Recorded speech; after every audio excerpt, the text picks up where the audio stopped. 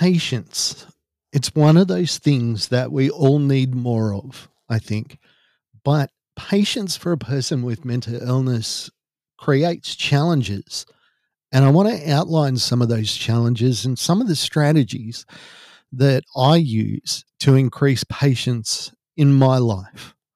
I'm going to talk about that and more. Shattered the podcast. Subscribe, like, and share. Let's go.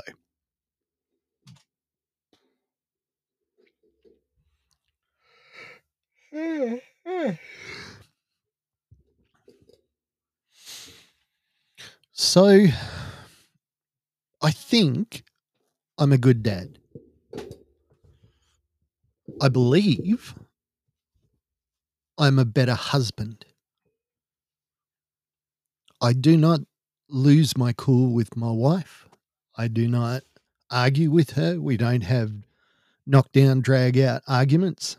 Never have, never will, because it's not in her makeup. My kids, though, and I guess everybody's kids, are experts, super experts, Nobel Prize winners in frustrating me and pushing my buttons. It's so interesting, the relationship I have with my own parents when I think about when I was a kid, the stupid stuff that I did, the lies that I told, the things I tried to get away with. I mean, there's so many times that my kids do stuff and I just look at them and I think, how dumb do you think I am? It's because they think I'm an idiot for the most part. And I mean, that's endemic. That's every kid everywhere. Goes through all these stages of learning. But when I'm good, when I'm in a good headspace, kids really can't rattle me at all. Nothing they say frustrates me or upsets me. When I'm in a bad time, a look, a sentence, a motion, a verbal communication can be that proverbial red flag to the bull. And it's with no small amount of shame that I admit this. Like I said, I believe I'm a better husband than I am a father. And I want to try to be a good dad. One of the key lessons I learned right from the beginning is to have patience. See, in my family when I was growing up, we were the typical volatile Irish family. And I didn't know this at the time. I just thought that, we're Australian and that's it. But the more I learn about my ancestors and my history, the more I find out that Irish people have a lot of passion, believe things deeply, defend themselves deeply. And I grew up in a very Irish home, if that is how you want to categorize it. We were all passionate people. We all had a heightened sense of justice. We all would defend ourselves against perceived attacks, loud, verbally, and violently sometimes. It was just normal to me. And I need to impress on you, I don't see this as being a bad thing, because through that violence came a lot of good, a lot of understanding. Because, we would fight and we would fight hard, but it was never to the point of, okay, this is going to end our relationship. I don't think any of us ever went into an argument with the idea that this is the end. It was always, there has to be a resolution. I can't see it at the moment. You're not seeing things my way. So I will leap to my own defense. It's something that I want to instill in my children. to be honest with you. I want them to be willing to fight for themselves, to fight for their opinion, particularly my girls. I don't want them to be women that accept the status quo. I want them to have high expectations for boyfriends. I want them to be demanding in those relationships. This is what I expect. And if I don't get it, you're done.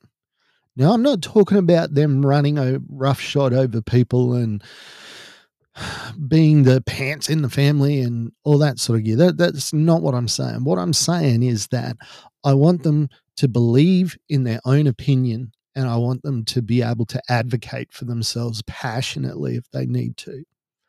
Now, my wife considers it a failing of hers that she doesn't argue, that she doesn't stand up and have those knockdown, drawn out fights, particularly at work with co-workers and stuff. But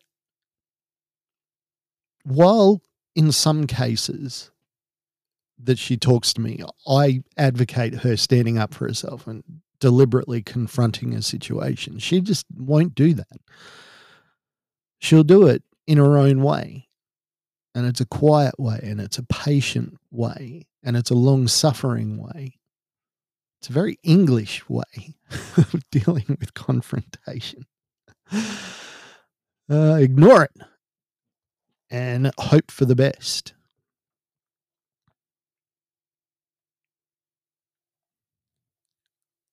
Now, again, I do not criticize my parents for the way that I was raised. When I was young, I could only see the negatives. Youth is wasted on the young. I agree with that. I wish I appreciated younger how much my parents sacrificed and gave for me. And I'm not talking about the financial stuff. I'm talking the emotional stuff. I don't know how they put up with me. I, at the time, pretended that I'd been kicked out of the home, but I had never been kicked out. My parents never threw me out on the street. And while I was an exchange student in America, I was put out on the street. So I know what that looks and feels like. My parents never, ever did that. And I could never see myself doing that with my kids. My oldest daughter is already doing stuff that I don't like. She talks in ways that I cannot stand, but it's her finding her personality. Now, all this to this point is just the musings of a dad. But let's factor in mental illness into that equation. Let's talk about the fact that I have, when I say, and I want to explain this better than I have before, I have no self-image in that I don't believe in myself at all. At the moment, I don't quite hate myself. Sometimes I do. Sometimes I'm indifferent. But I don't have a self-image. I don't believe that there's anything about me that is worthwhile.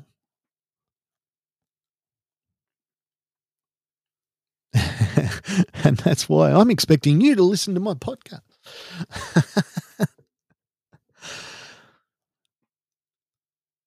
And that's the thing with mental illness, is everything inside me is saying that this is a waste of time, that this has no purpose.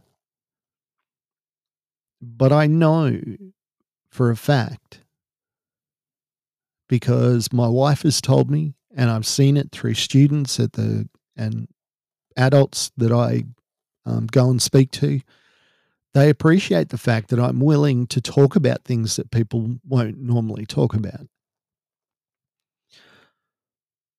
But getting back to mental illness and patience. Today I had a fail.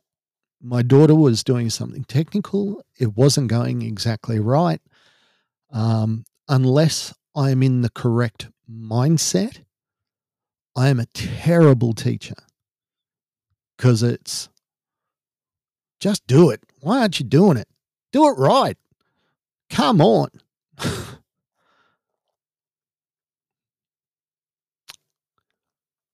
When I'm in a good headspace, in the workplace, whatever, I'm an excellent teacher.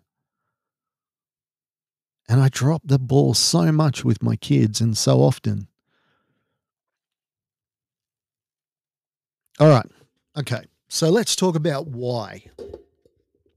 So we've talked about the marathon. I constantly feel like I'm running a mental marathon. It can get turned off when I'm watching TV sometimes. It can be turned off when I'm playing a game on a PlayStation. But otherwise, I'm in this constant race to basically nowhere. I'm running for no particular reason. I'm like Forrest Gump.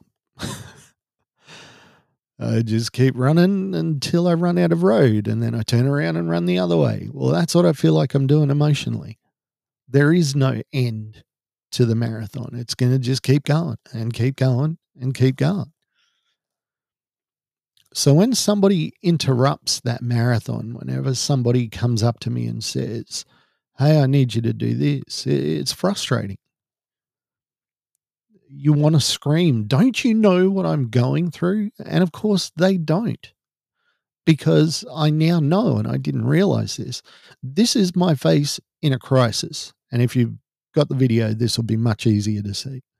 This is my face in a crisis. This is my face not in a crisis. For people listening through the audio podcast, my face didn't change at all.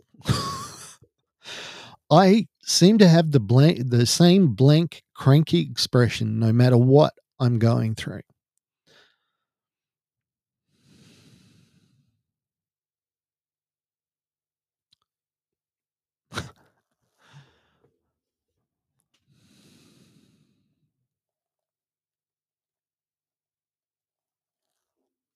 So patience, having patience, being patient.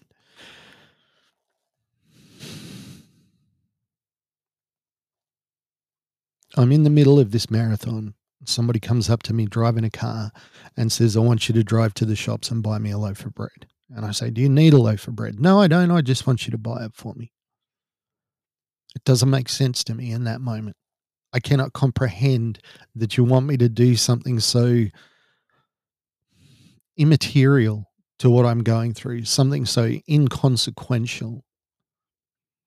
And I've learned, as I did today, to arrest that thinking when I see it, to be mindful of what I'm thinking of. I'm getting frustrated at you for asking me to do something which is a perfectly natural thing for you to do. So I told her I was going to help with some stuff this morning. I started helping and I got frustrated and I started snapping and I had to walk away because I was failing. I was putting her in a position where she couldn't win, and I was definitely in a position where there was no winning. So I went to my wife, explained what was going on, and then I went and hidden out here, actually, in the studio. Part of me is tempted to call that cowardice. Part of me is tempted to say, well, you can't face your problems, so you run away from them. The other part of me says, well done. It's like I was about to dive into shark-infested waters, and at the last moment, I decided not to. Sure, I missed out on a swim in pristine waters, but I could have got eaten by a shark. And it's tempting when you're frustrated to lash out. You want to. It seems like a good idea. You feel like all this pent up frustration is going to be released and you'll feel better. You never do. So, a person with mental illness, you've interrupted them in the middle of their mental marathon. There's a couple of keys here that you need to know. One, when I'm in the middle of a crisis, it's not the time to talk to me. When I'm in the middle of the crisis, It's like I'm running 2 marathons at the same time. It's 2 of me running a different marathon, and it's twice as long as the marathon I was running before. And I'm just consumed with my pain, my thoughts, my struggle. You may be able to talk me out of it. My wife tells me to breathe. That's all she says. If I am in a car accident and somebody hit me years ago, I call my wife and say, there's been an accident and I don't know what to do. And all she says is one word. She doesn't say anything else. She just says, breathe. She might say, remember to breathe, something along those lines, but it's always short. It's always to the point, and it's a code that I am aware of and I've hardwired into my head. As soon as my wife says, breathe, I know that I need to stop. I need to emotionally disengage from whatever it is that I'm involved in, and I need to step back. I need to breathe. I need to realize that I'm safe, because that, for me, is probably the biggest thing. I feel unsafe. I feel attacked. Always.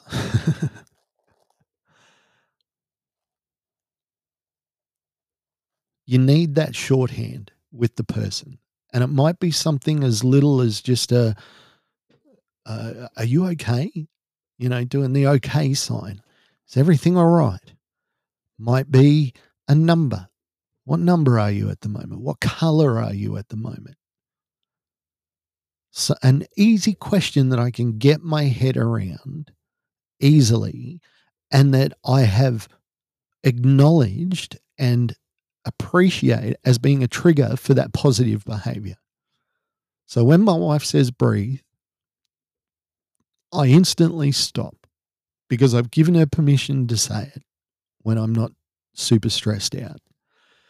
I know that she's not going to, okay, everything's fine, everything's going to be okay, because that just makes the dial go even further into the red.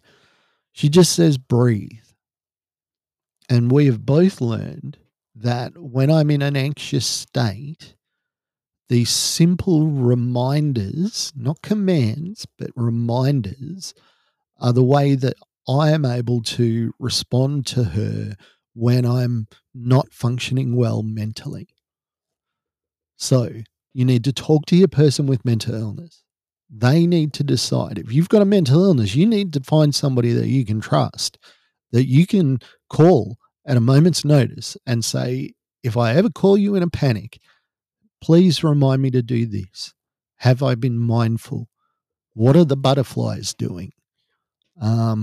Whatever phrase will get you to remove yourself emotionally from a situation, and sometimes physically, need to walk away, need to shut your eyes, go to your happy place, your safe place.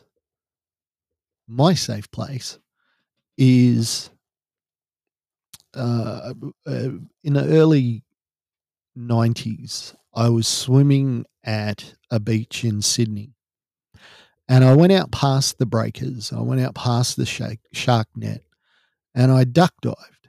And it was probably about 10 meters to the bottom. I got about halfway. I don't know. My ears weren't hurting or anything. I was very, very comfortable. The sun was shining brilliantly, and it felt like I could see for miles. Felt like I could see the entire bottom of the ocean going into eternity. And it was beautiful, and it was calm, and it was quiet. It took me a long time to realize that that's one memory that my mental illness has not destroyed. It is a safe place for me. Even today, I love being under the water. I just love it. It's calming. It's probably putting me back in the womb or something. I don't know.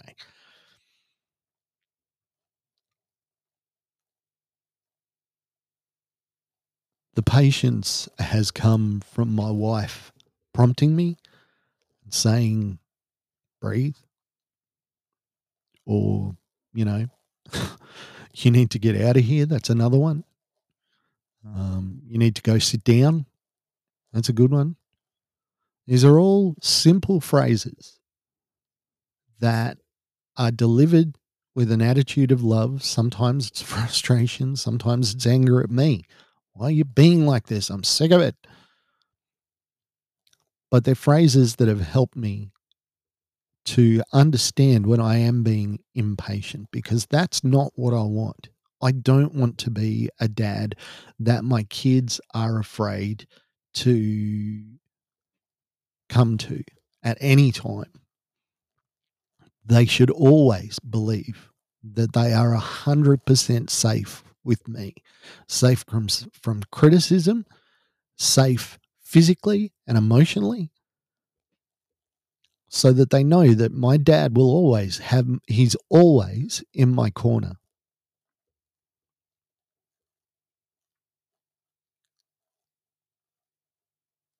Finding patience is never easy when you've got a mental illness, but it's worth the fight.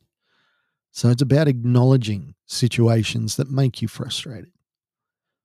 We have a couple in my house.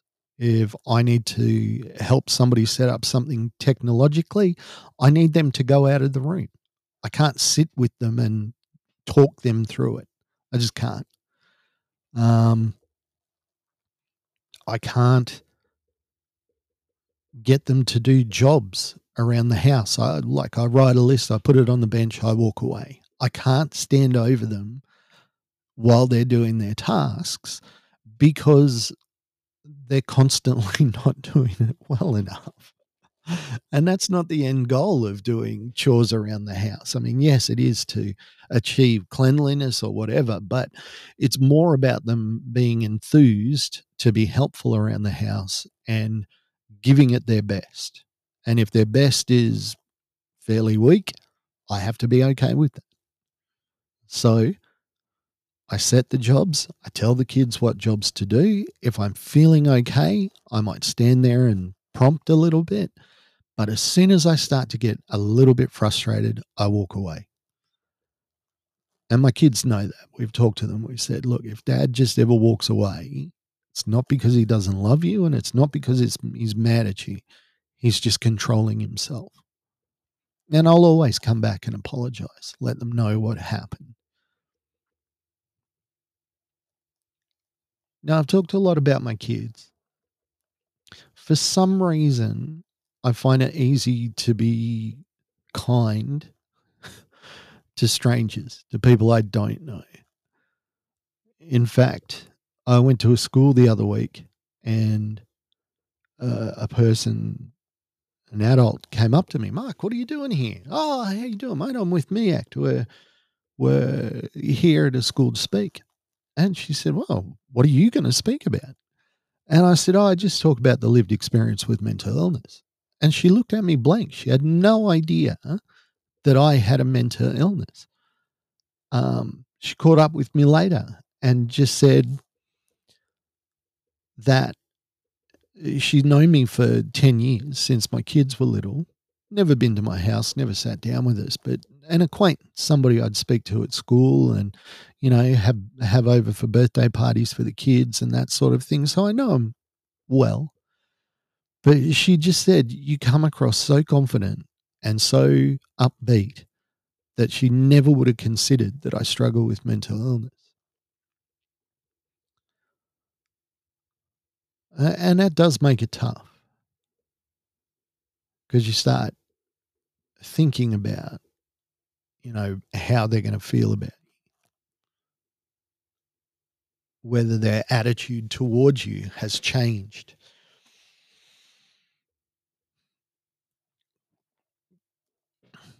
But as I said, I find it easy to be patient with people I don't know. Maybe it's because I'm already on my defensive when I'm outside, when I'm at the shops, when I'm at the kids' schools. I've mentally prepared myself. I've reminded myself that I'm safe. I've reminded myself of why I'm safe. And I'm very clear on what I'm there to do. If it's to have a meeting with a teacher, that's the ball that I juggle at that moment. I don't think about anything else. I think about dealing with the teacher and the issues regarding my kids. But it doesn't mean that I'm always patient. At times, I'm absolutely fuming at people, and I still look like this. Exactly the same as I look at any other time. For a person with mental illness, it is easy to get into a victim mentality of I'm impatient and it's not my fault. It's the fault of my mental illness. It's a dangerous road to go down because as soon as you start excusing behavior as being out of control simply because you have a mental illness, it's a dangerous path.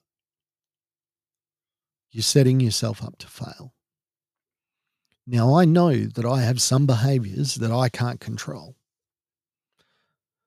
and I'm aware of those, and I avoid situations where those behaviors might become apparent as much as I can.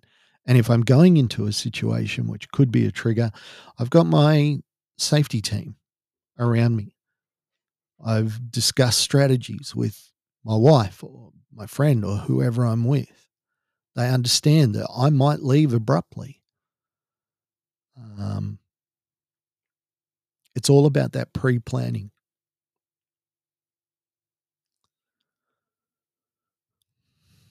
It's funny, the word victim, because when you've got a mental illness, yes, you are struggling with something out of your control. And yes, it is easy to see yourself as an innocent person affected by something that you can't control.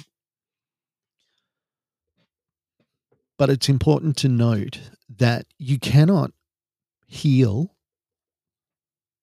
get better, for want of a better word, unless you take ownership of your behaviors.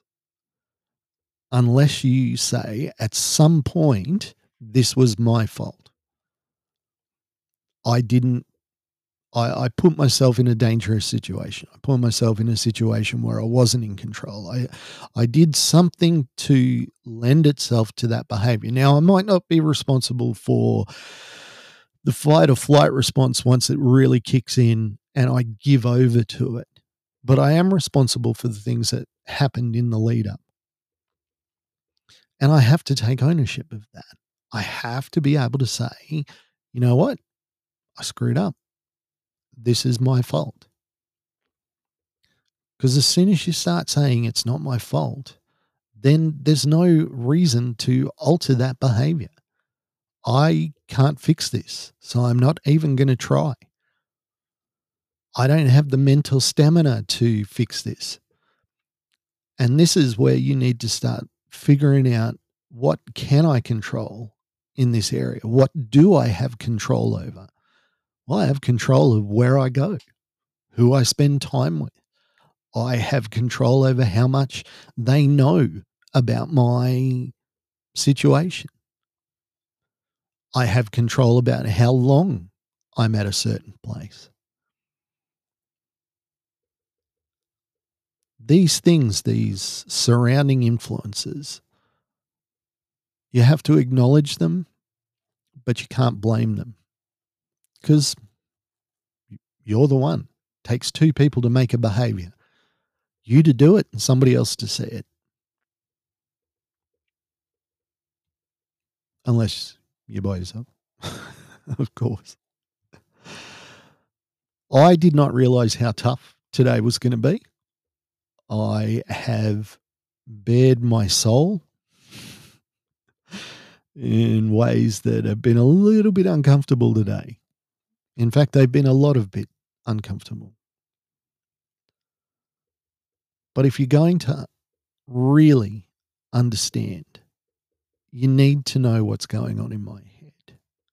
You need to be aware that under the surface, there is so much going on, like that proverbial duck on the water. Underneath, its legs are going 1,000 miles a minute. But on the surface, they look completely serene, calm, comfortable. Now, nobody has ever given me a hard time when they find out how much I have to work or how hard I have to work. I've never had somebody say, well, that's just pathetic. But it's the constant fear that you think that people are going to think that, even though that's completely irrational. You are in control. You do have choices that you can make.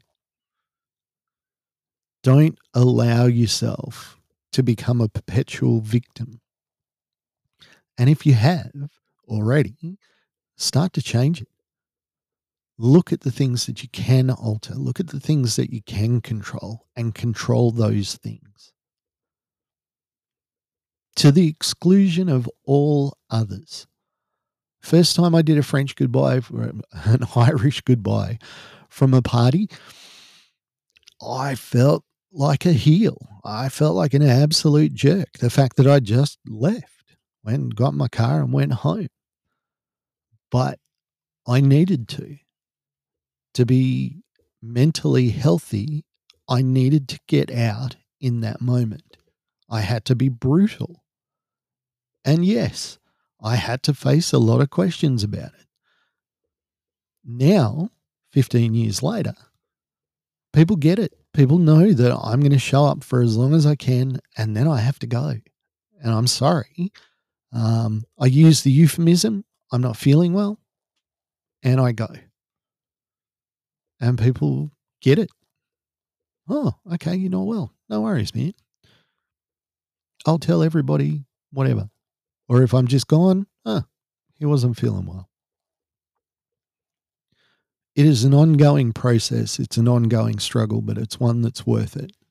If it allows you to feel like you have a modicum of control over how patient you are, is look at those external factors, deal with the external factors, and then worry about the actual interaction.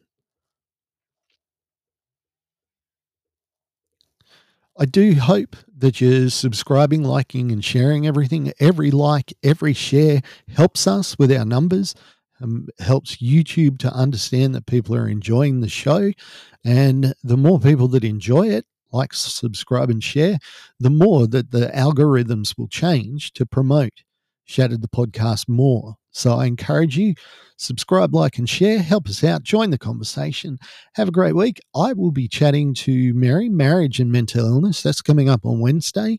Not sure what we're talking about today. Last week's was hardcore.